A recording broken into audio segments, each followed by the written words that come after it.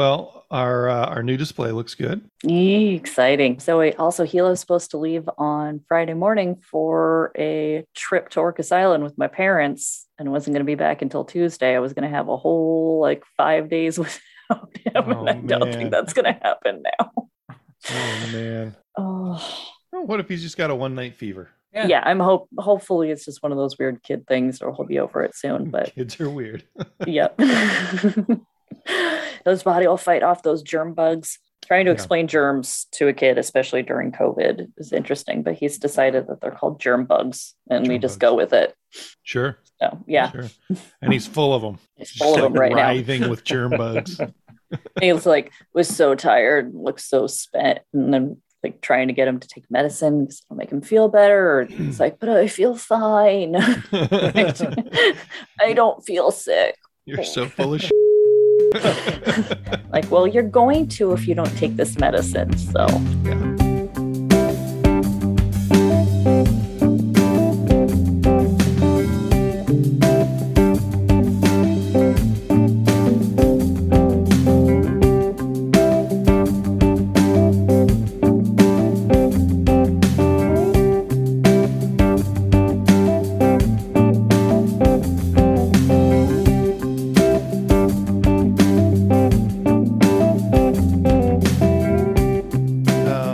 Oh boy. I think usually we would have said something funny enough to be the intro by now. There it is. Welcome to a perfectly acceptable podcast, episode 280, where the three of us, sometimes four of us, sometimes two of us, who own and run and sleep in and dream about a comic book store in Bellingham, Washington, talk about the comics that we read every week. Normally, we've got a Jeff with us, the ringleader.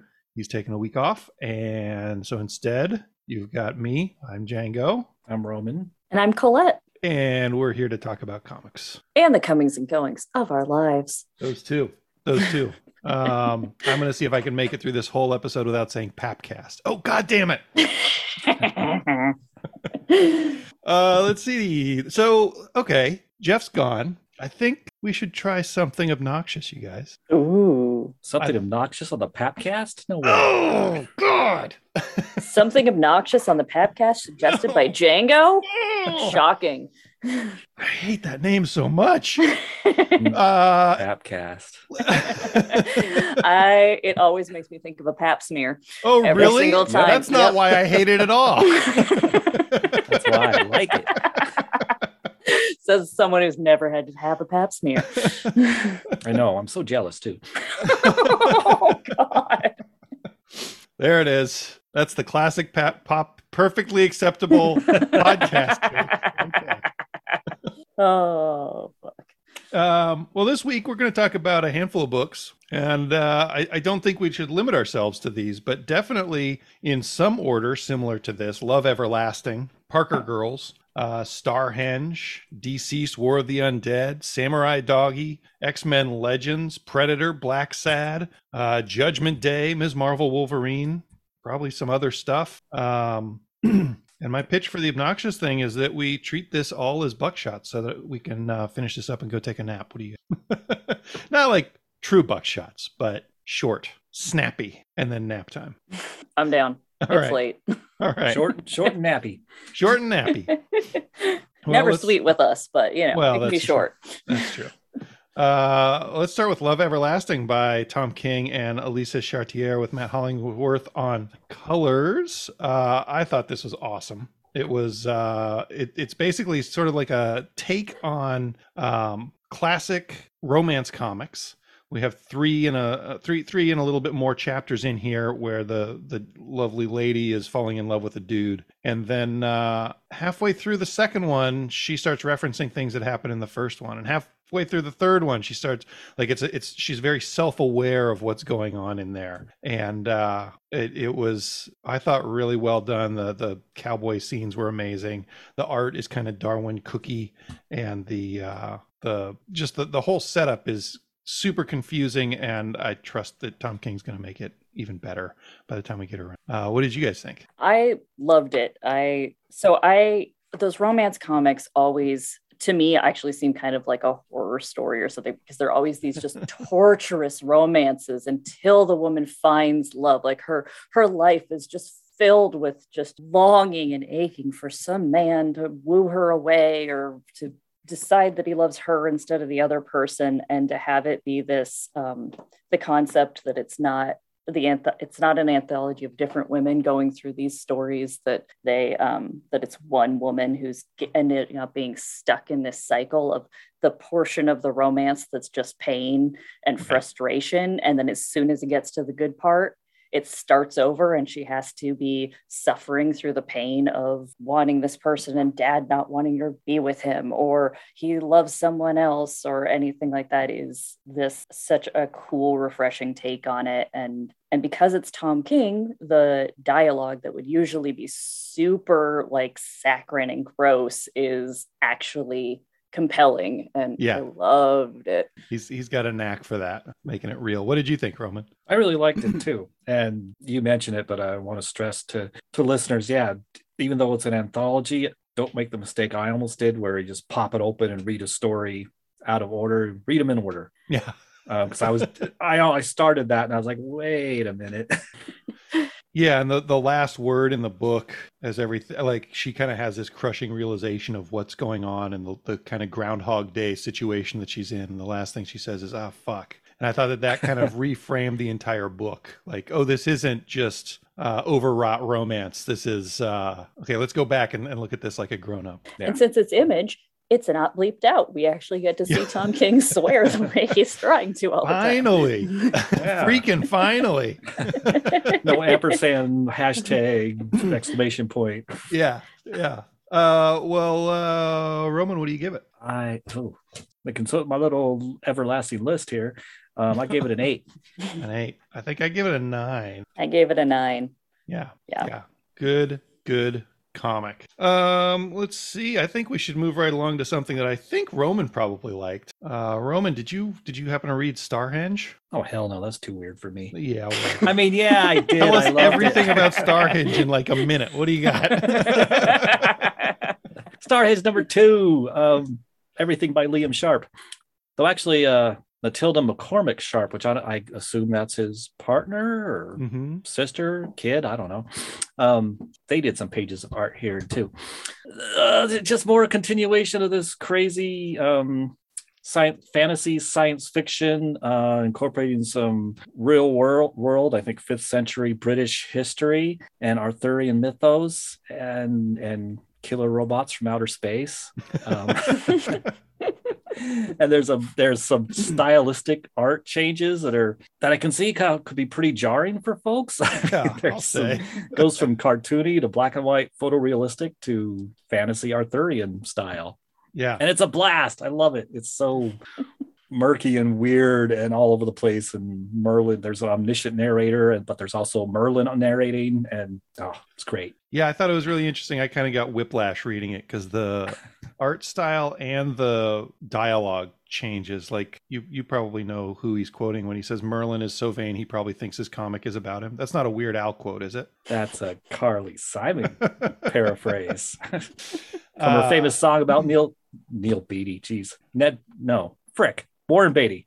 Warren Beatty, right? Yeah. So Merlin's so cool he wears sunglasses at night. That's what he's saying, right?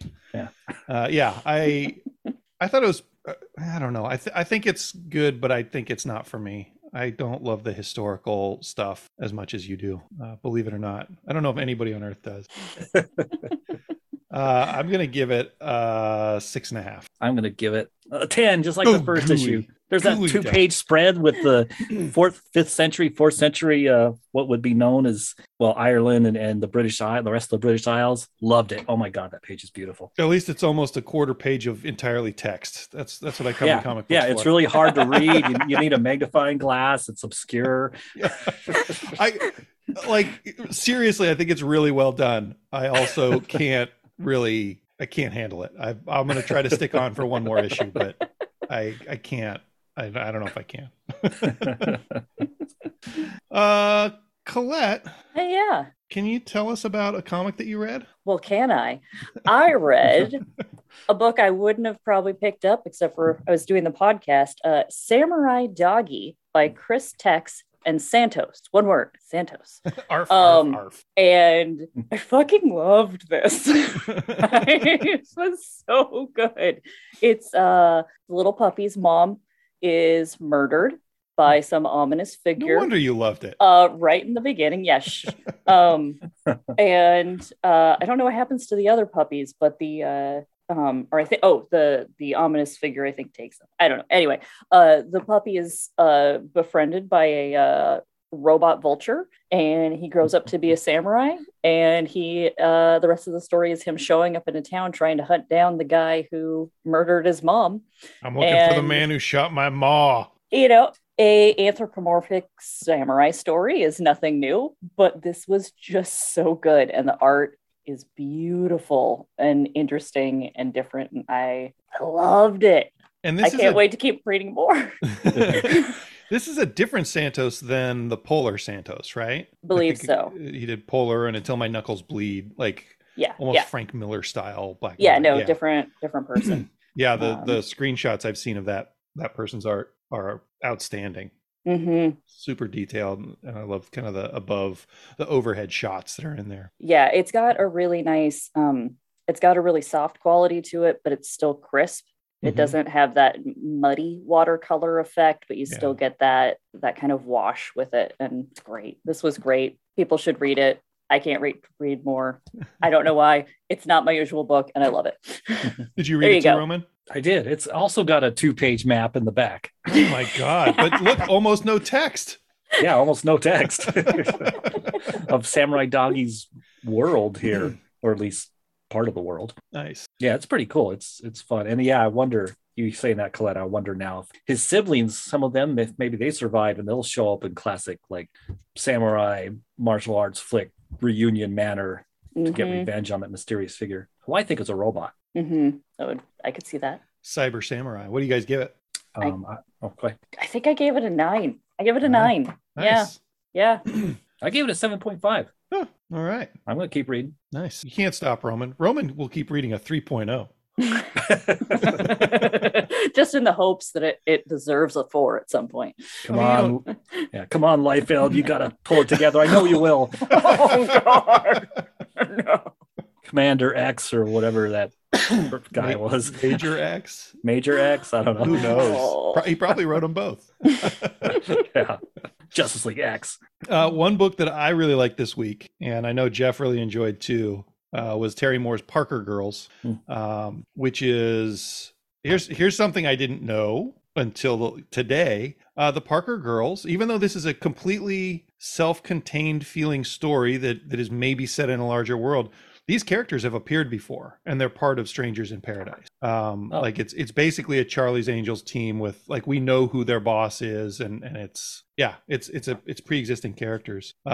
It basically just follows, like, the beginning of it follows this woman who's getting flirty with a guy on the beach in a small vacation island, and she ends up kind of scamming him out of this money that he scammed out of his employers. And then around that we have a much larger sort of narrative going on where there's like this group of women who seem to be very well connected and work for very rich people, solving or causing problems, probably a little bit of both. And holy crap, this is some fabulous artwork.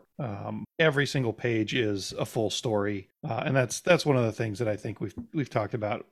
Terry Moore, you can jump in anywhere you want, and he's got a full story in any single issue, and even down to every page seems to be its own thing. You read it, right, Colette? Mm-hmm. Yeah, this is actually the first Terry Moore thing I've read, and I read it and I said, what the fuck have I been doing with my life that has led me to only just now be discovering Terry Moore? This is like such a Colette book.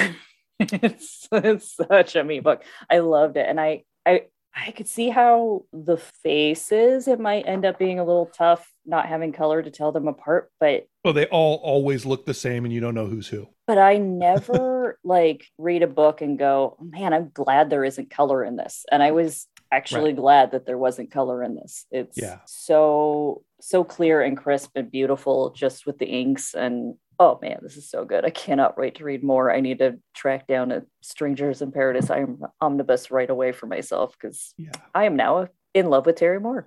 I think I started his stuff at Rachel Rising. Okay. So right about the time I started working at the shop. And I've read pretty much everything he's put out since then. He's just good. Like no pitch perfect on everything. Did you read it, Roman? Yeah.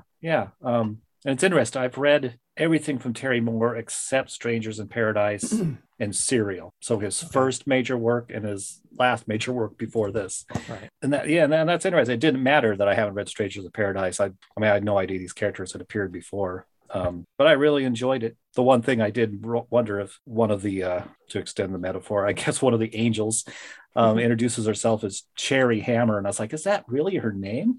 Who gives a shit? It's my name now. And I love the way she like shuts down this one sleazy guy that's trying to hit on her when he hears that name, and the way she shuts him down. It's just It seems so straightforward too, but there's actually so many little things that seem like seeding for a deeper story going on. The guy that's following the schmo that she cons that she kills while she's following him, the tattoos that are like kind of placed in throughout there, little references. I'm really excited to see what ends up paying off for more later on. That's a Harvard tattoo on his leg. Oh, okay. Yeah, so that guy's got more going on than we know, because his story doesn't quite make sense and doesn't quite work. Like the reason that he's so bummed out and scared doesn't match up with actual motives. So yeah, gosh, 9.5, 10, somewhere in that perfect range. I think I give it a 9.5. I gave it a 9. 9. Roman, what do you know about X-Men Legends? I know that it was great.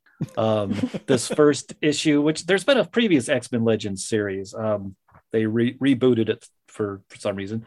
In this first issue, it's actually, I popped it open and I saw Roy Thomas as the writer, and he was like Stan Lee's wunderkind in the Silver Age, and wrote a ton Conan, of right? Yeah, did Conan. He did a ton of like classic. I think he wrote the Avengers story, introduced the Vision, for instance, and did a bunch of classic Avengers and FF stories and that kind of thing. So I was really surprised to see that he's back at Marvel. And this story is it's continuing the story from Hulk 181, maybe 182, where the Wolverine first appeared and he's fighting the Wendigo and then the Hulk in the Canadian wilderness. This is just an extension of that story. First page, Wolverine's unconscious. He wakes up and gets up and says, "Where is he?" And he wants to continue fighting the Hulk. And that's what he does. And it was just a lot of fun. Son of a maple syrup flapjack. Yeah, Roy Thomas. I'm glad to see he can still write a fun Marvel story and get in Marvel lore. He's one of the old masters now. This was just a fun story. Wolverine's kind of, as he was in his first appearances, kind of not as an intelligent character as he is nowadays. He's kind of more of a thuggy brawler type. Did Roy Thomas write that first appearance? No, I think Len Wein did. Oh, I think you're right. Yep. Yeah. I think he's credited as the creator of Wolverine, him and whoever the artist was. Should be more embarrassed to not known that, but I'm not. I'm just marveling at, I think this is the first time that I've noticed that whenever you ask Roman, did he write Conan or something like that? You can see him just kind of look up and you can visualize Roman in his archive brain going to the drawer in his card catalog to get that little bit of information to go, yep, that is correct. Yeah. I think lucid. Like one of those Conan splash pages showed up with the credits at the bottom with like Roy Thomas and Barry Windsor Smith. Yeah.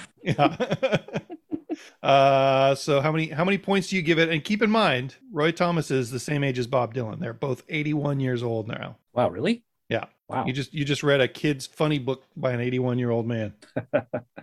Sweet. Where did I put it? Oh, I give it an 8.5. Nice. That sounds pretty good. Is that number 1? It is. Okay. I guess this volume 2, maybe? Maybe it's volume 3. Marvel really doesn't like going over issue 8 or so. They've found that if they could just put out one shots for the rest of eternity, they'd make a lot more money, probably. Yeah. Well, let's stay in the Marvel universe. Or Sure. Unless you got it. I was going to say, speaking of one shots, in Marvel, yeah, I read Miss Marvel and Wolverine #1, which I know is like tying into a bunch of other one shots, but I just felt it deserved mentioning because this seems like such a throwaway comic, and it was actually pretty good. Like, it's not the greatest thing I've ever read for sure, but for just kind of a sure, whatever, I'll read it. It was a solid, entertaining book. It's Miss Marvel's hanging out in Central Park by the tree headquarters, and some robot bugs show up, and she runs into Logan and ends up helping the X-Men deal with the problem. And I'm just always so impressed how solid of a writer Jody Houser is. I just always kind of forget how just solid anything that they put out is. So nice. I thought that was worth mentioning because why not? There you go. We'll give it a 7.5. And that's like a series of like 4 or 5 or 6 one shots with Ms. Marvel. Is that right? Like, I believe so. Just like they're doing the Moon Girl ones crossovers, they're doing Ms. Marvel ones also. That's awesome. And I think Jody Houser's doing all of them. Okay, nice. Well, I don't want to bring the mood down, you guys, but I read Deceased: War of the Undead Gods, #1 of 8. I can't remember. Did you read this, Colette? Mm-hmm. You did, yeah. Tom Taylor, Trevor Hairsine, Andy Lanning inking Trevor Hairsine, which I think that's the first time we've seen Andy Lanning in a while doing anything. And holy cow, this comic is just still really good. It opens with Supergirl landing on New Genesis instead of landing on Earth. And when she gets there, it's nowish in the storyline. So she arrives from Krypton on New Genesis way after Superman arrived on Earth, and all the new gods have been infected with this anti-life equation, and so she looks like she's in a lot of trouble. And then we see John Kent and Damian go to rescue, or not Damian. Damian wants to go to the center of the sun to rescue Clark because he's Batman. He's pretty sure he can handle the center of the sun because he's Batman. He's Batman. He's Batman. But like, Damian and Cyborg and Wonder Girl and Green Lantern all go out to shoot Superman up with a antiviral thing for this thing, and dang, it was a great scene. Mm-hmm. And then right after that, we get to see Alfred's reaction to finding out that he has murdered Bruce and Tim and Dick too effectively for them to have been saved, and it's just super sad. Like, this book made me tear up more than once. Yeah. What did you guys think? It was really great. It's amazing that because like Marvel Zombies had some good stories here and there, but it was so uneven. Mm-hmm. The Deceased has been great all along, and it's cool that he's wrapping it up with this final storyline. And I hope they don't let other writers like do goofy things with it in the future. I don't know who I would trust with this. Yeah. But yeah, this is great. I mean, I love that there's all sorts of little things in this series that I love, just twist on DC lore. I love the dialogue with, Kara, Supergirl's parents, narrating why they sent her to New Genesis rather than, unlike my cousin or whatever, Jor-El, that sent his infant to live with those savages on Earth. We're sending you to New Genesis with the perfect people. Like, no. And Guy Gardner's in this, and he's in his classic Giffen DeMatteis Gardner way. He has the best lines, even though he only has like 2 lines. but with a slight improvement to that costume, he's got a mohawk. Yeah, like a stupid Guy Gardner mohawk. Yeah. If you could make mohawks douchier, Guy could do it. And Colette, is this your first Deceased? Yeah, I have the first volume at home now. I finally brought it home, and Jared's reading it right now, and I can't wait to get into it. I don't like zombies, and I didn't get the memo way too late into the series that it's not actually really a zombie series, and that it was fantastic. So this is the first one, and I'm a little disappointed because there's a lot of recapping that kind of womp womp spoilers kind of a thing to it. I knew plenty of stuff from the fact that I work at the store. I never don't know things about what happens in comics, but I still really liked it. I thought it was great. I still look forward to reading all the other. There are some really great moments. I felt so terrible when Scott and Barda are leaving to go back to New Genesis, where they think that Jacob is safe, and we know he ain't. Yeah, but just man, this was good. All the stuff with Damian as Batman was hilarious. And just so heartfelt, and poor Alfred. And yeah, I really liked it. I was a bit torn on the art. I thought it was like there's moments where it's great and moments where it's kind of janky.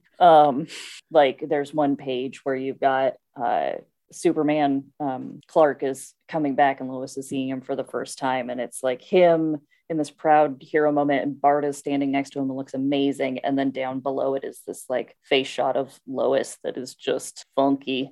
But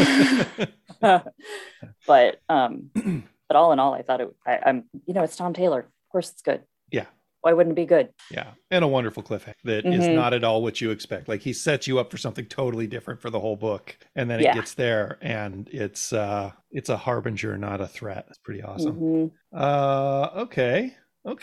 Dang, we're blasting right through these scores. Oh yeah, I'm gonna give it a 9. I will give it an 8. I gave it a 9 because it spoiled so much. Like a trailer that tells you too much. I think it didn't have the emotional impact that I think it had for you because I hadn't read all the stuff leading up to it. Right. Yeah. I haven't read the one hardcover that they put out. There was a digital first hardcover that they put out, and I haven't read that, but I have read every other deceased book, and yeah, that's probably what actually got me to be a Tom Taylor fanboy, like I am series. And I'm 5 chapters into Injustice, and what the fuck am I doing reading a video game adaptation spin-off comic book from 7 years ago? But it's but great. Lasted a bajillion issues. Yeah. There's probably like 80 issues out there for it. I'm never gonna finish it, but Tom Taylor, man. Let's talk a little bit about Predator number 1. Who wants to fall on that space sword? I was going to do a segue because bring up how Brainiac's ship and Deceased. It looks like a Predator face mask. Oh, it does. Speaking of Predator face masks. Oh, yes. Andrew, if you listen really closely to this episode while you're editing it, you can just stitch this together and make it sound good, right? Like spot on. Totally. That'll happen. I don't know what I was going to say. God damn it. I don't know. I was going to tell you about Predator number 1 by Ed Brisson, Kevin Walker, and Frank D'Armata. Why is this comic good? I don't know, dude. It doesn't have the right to be good, and it is. Yeah, I think it's because Kev Walker is awesome, and I like Ed Brisson a lot more than I think most people who work at the shop. Like he never really writes something that I hate, but this is a good comic about a character I don't give a shit about. Yeah, on the opposite end, the one comic I've read that I hated more than any other comic that I've read was by Ed Brisson. The one issue. Him and there's another guy. Oh, is it Andy Diggle? It's Andy Diggle, Ed Brisson, and one other like Marvel and Image writer that all kind of get lumped together for our store staff, and I kind of like them all, and I think Jeff kind of hates them all. Like I think he never reads more than 2 issues of them. Kind of thing. Well, I got no bad blood against Andy Diggle, but Ed Brisson, anyone that can make me as angry as that one comic did. Got a long way to come back, and this helped. This was actually really pretty good. So it's it's this girl out in space. It's in the future, and her parents and the entire like surveying crew that she's on a planet with are killed by a predator, and she manages to maim it. And it jumps to the future, and she's on the hunt to find this one predator and take it out to avenge her family, and is just hunting down predators and taking them out along the way, her and her AI ship. And it was totally entertaining. You know why I think I like this so much? Because this could easily be a Jeff Lemire story, right? Like the lost little girl in space with an AI ship, and like a mission to go take care of this thing that hurt her family. Like it hits all of the same sort of emotional beats as one of those books that he writes. And not to like, I don't know, like make Ed Brisson and Jeff Lemire do a dick measuring contest or anything, but like I think that there's a lot of overlap in this and, you know, like Sentient or something like that, or Sweet Tooth. And it's just the kind of story that I somehow really like. I think there was a lot more world building also than I expected from a comic like this. Like at one point, the first time we see her older and taking out a predator, she's on a random planet with a whole bunch of other aliens that she doesn't speak the language and aren't sure if she's friend or foe. And there's details in like how the AI works and stuff that's deeper than I would have ever expected for this kind of a thing. It's almost like alien level world building in a Predator book. Yeah. That's a really, really good observation. Roman, did you was your favorite part the point where the mom hacked off the mandible, or was it somehow something else? That was a great part. In the beginning, you know, it was a great surprise that what looks like two predators or one predator attacks another one, but then it turns out that's our protagonist. That one of her tactics is she wears predator armor and a predator helmet. And everything to trick the other predators into letting her get close. So that was a great part. I really like the world building too. There's a part in the middle where she reveals that this artifact that she found has the predators' logs and hunting routes. And this is the first time that I know of that we've been shown the predators don't just randomly go to worlds across the universe hunting things. They actually have hunting routes that kind of go in 10-year cycles. And if a predator gets killed, another predator takes over that hunting route within the year.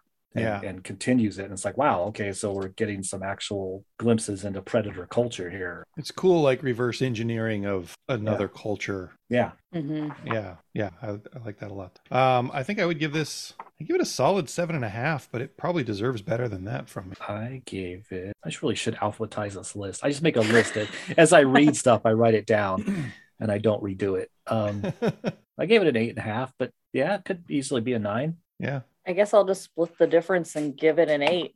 I don't know. I don't want to like it. I'm not a big Predator fan. I don't like Ed Brisson, but like it was solid. I have something against Predator media. I don't really know what it is. Like if that hadn't been really good, I wouldn't have been afraid to give it a 5, you know? Because it starts at a huge disadvantage with me. You could say you don't have time to read Predator. Is that a Predator joke? Yeah, sorry. I was referencing Jake the Snake's line in the first Predator movie, where just before he dies, he says, I don't have time to bleed. Nice. That's what we always say at the store. You got time to bleed, you got time to clean. You got a paper cut, you're cleaning. Clean, yeah. Windex will seal it. Roman, I know you read Judgment Day. Did you read Judgment Day, Colette? I did not. All right, Roman. All eyes are on you, baby. This will be a judgment of Colette. Will you take that top down a little bit? What? Too many jokes. Too many jokes. This is Judgment Day number 2, in which at the end of this issue, we finally find out why it's called Judgment Day, because that kind of been bugging me, because so far it's been presented as this Avengers, X-Men, Eternals fight. And this issue, there is a big old fight with these massive Eternal creatures that have been sicked on Krakoa. And that's a good fight. There's lots of neat little details, but it also gets into kind of a like Games of Thrones fashion, kind of factions splitting up, because there's Eternals that want to don't care about humans and are fine with them getting slaughtered, and then there's Eternals that want to help the Avengers, and not destroy the mutants. There's Eternals that do want to destroy the mutants. So there's a lot of infighting. Not in this, the Avengers are on Krakoa, and there's some great conversations between Scott and Captain America, just showing that while Cap doesn't agree with everything they're doing, he knows there's heroes and he wants to help out however they can, and he doesn't believe all the usual bullshit about them. And it's cool because it's nice to see, Cyclops. I was reading X-Men back in the late 70s, early 80s, and Cyclops wasn't a jerk then, and I always kind of liked Cyclops, so I like it now when they show him being a good guy, but still making fun of him. There's a scene here where Nightcrawler says something about hope, and he means the concept Hope, but Cyclops just totally deadpan. It's like, yeah, Hope will help us really help us out here. We got to get her down here. Nightcrawler's all like, oh, you're so literal, Scott. I love you. So the judgment is coming from. Yeah, right. Tony Stark. Part of their plan was they decided, okay, the way we're going to beat these things is to create our own god, basically, with the Eternals helping create their own god, and they're going to do it by reanimating Avengers Mountain, which is the body of Arishem the Judge, one of the original Celestials. Mm-hmm. What could go wrong? Yeah, and of course, Tony is one of the main people behind this. So yeah, exactly, what could go wrong? But they do that. They resurrect, basically, Arishem the Judge, and since Judge is part of his name, he wakes up and instantly is like, I'm going to judge if humanity is worth continuing. You have 24 hours to prove humanity's worth saving. Otherwise, I'm going to wipe out everybody. And you have to collect up 30-some swords and have a battle not with them to prove it. Just a battle of wits. Hold your swords. Of the Celestials. So obviously they're going to have to bring Hope in to just tell the Celestials that humans are good, right? Yeah. Like they named me after a concept. Yes. But yeah, this is a fun series. It's a lot, the Prelude issue was dense, and if you hadn't read like the previous year's worth of Eternals stories, didn't make any sense. But the two actual issues of Judgment Day have been pretty good. Nice. And it doesn't matter if you haven't read Eternals. That's really great to hear. Hearing you talk about it the other day too made me like, oh, I guess I do need to read that, because the Prelude issue totally turned me off, and I wasn't ready to. I didn't want to read it, and so I'm really glad to know that it is a lot better than that one.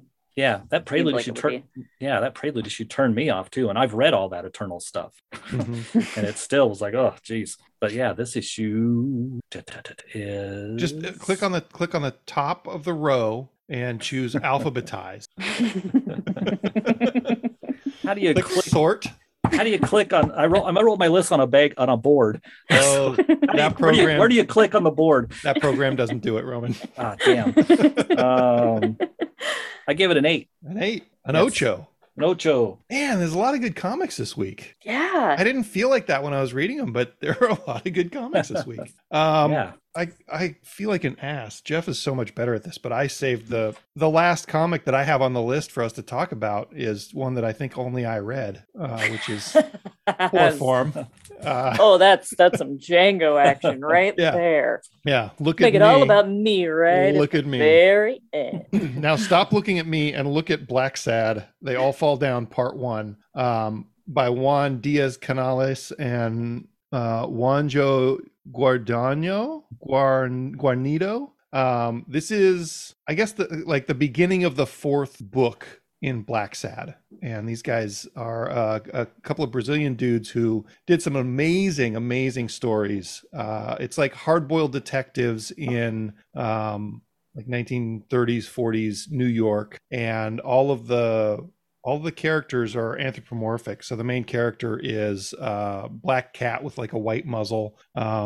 He's hired by this bat to go down and hang out with the moles who are building the subway, and along the way the weasel mobsters get salty with him. I don't know that there's a better comic out there. Like, this is gorgeous art, super detailed. The acting of the characters is amazing. The stories are just like ripped straight from the pulps. I can't say enough good things about this creative team, and I've only read half of this book and I already know it's that good. I can't. I mean, it's a 10.0 for me, and I think anybody who has even a passing interest in 30s and 40s New York, or race relations in that time period, or detective stuff, or just amazing artwork, owes it to themselves to pick this up and then go backwards. Like, the rest of them are, I don't know if they're in stock at the comics place this week, but we have them generally, and I think I just placed a big reorder for them. I can't imagine anybody would ever be disappointed in this comic. Do you guys have anything else to talk about? It feels gross to have that be the last thing that we talk about. 8 Billion Genies number 4 was really good, as usual. as the first 3 issues have been. I like it follows the kid, right? The kid who left and wished for superpowers and left so that he could go save his family. Yeah. And he just gets caught up in all these superhero antics for most of the issue. It's pretty awesome. Yeah, and it's surprisingly there's a scene where he gets like him and his new superhero buddies get beat down, and it's really sad, this one panel, because the kid's like, what am I doing? I'm only 12. And the other one is who's like bleeding and busted up, and he's like, I'm only 11. It's like, oh my God, these kids. Jeez.